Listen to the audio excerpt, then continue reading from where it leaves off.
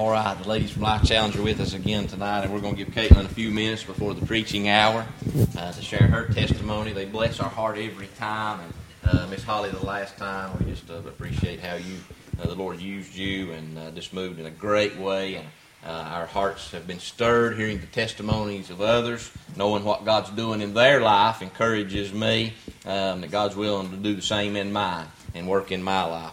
Well, like he said, I'm Caitlin. I'm 22 years old, and I'm from Myrtle Beach, South Carolina. Growing up, I had a pretty normal childhood. Otherwise, my mom just made some bad decisions in men. My father was addicted to heroin and crack, and, he was off doing his thing, didn't want anything to do with me. So my uncle stepped in. He took care of me. That was my father figure. My mom married another gentleman, and he was fine at first. They had my little brother.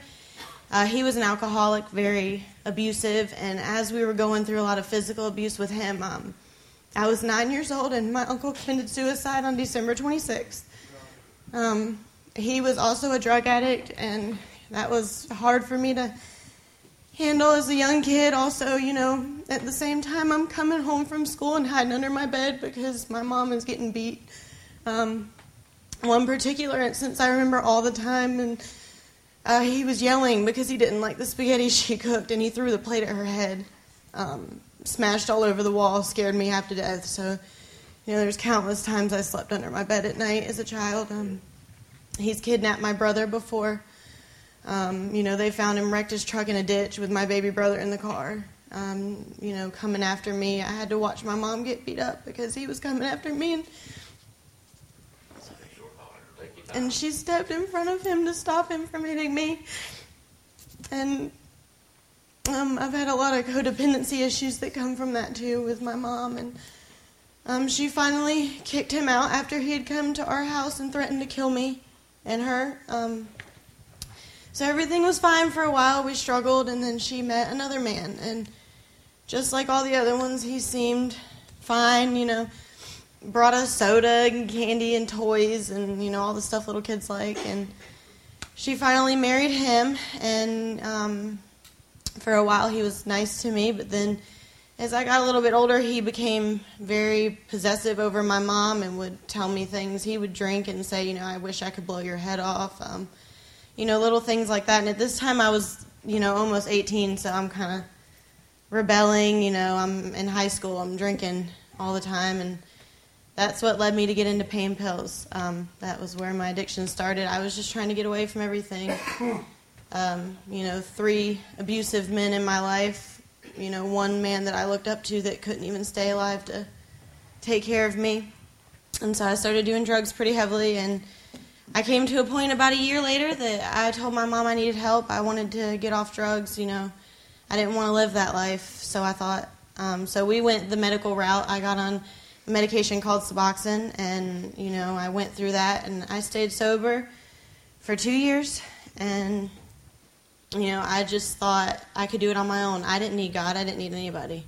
I needed myself, and I could do it. I had a good job, and I could be around my friends because I'm strong enough by myself. And I got around the wrong group of people.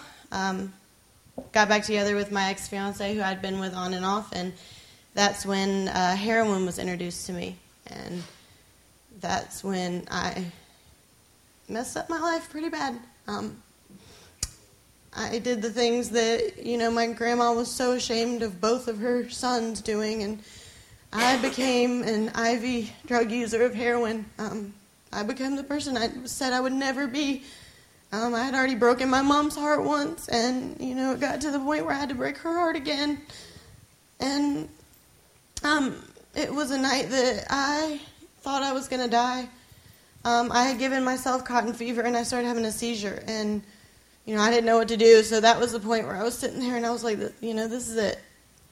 This is my life. I'm either going to survive this and be a drug addict, or I'm not going to survive it. And, at that point, my mom had came in the room, and according to her, I was green and very, very sick. I was convulsing pretty badly, and she looked at me and knew, and About an hour later, she kind of asked me some questions, and, like I said, I had to break her heart again. I had to look my mom in the eyes, and it was one of the hardest things I think I've ever done, to not only say it once, but to say it twice. And when I said the word heroin, my mom just dropped to her knees. I mean, it was probably one of the worst things I've seen her go through after everything. Things were pretty rough after that. I was quarantined in my house because, I was trying to run. I was a runner. I needed drugs. I needed them. And we found out about a place called Solus Christus, and I went there reluctantly. I kicked and screamed, and, I'm not doing this. I can do it on my own. I still don't need God. I don't need you. But I went anyways, and I was pretty bitter the whole time I was there, doing the whole I hate you thing with my mom. And we found out about Life Challenge, and I was still a little skeptical. That's a year. That's a pretty long time. I'm very attached to my mom. That's my best friend. That's the only person that I have left in this world who I can trust and I can count on and I can love. So I thought, I've been at Life Challenge for almost 5 months now. And I know that not only do I have my mom, but I have God that I can trust on and I can lean on and I can count on. And I've never, ever felt the type of happiness that I feel when I'm, with these girls.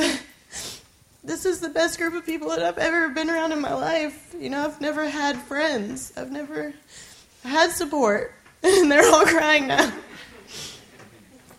And our teachers, when you come to teach chapel, I love stuff like that. I learned so much. And it's just amazing to, you can say you're happy all you want to. But, I was saved at a young age, and I know, I was baptized. I knew it then. But, I thought I could be happy without it. And it's just, it's real happiness now. And it does suck to be away from my family. They all saw me crying like a baby when we came back the other day. Christmas this year is very hard for me.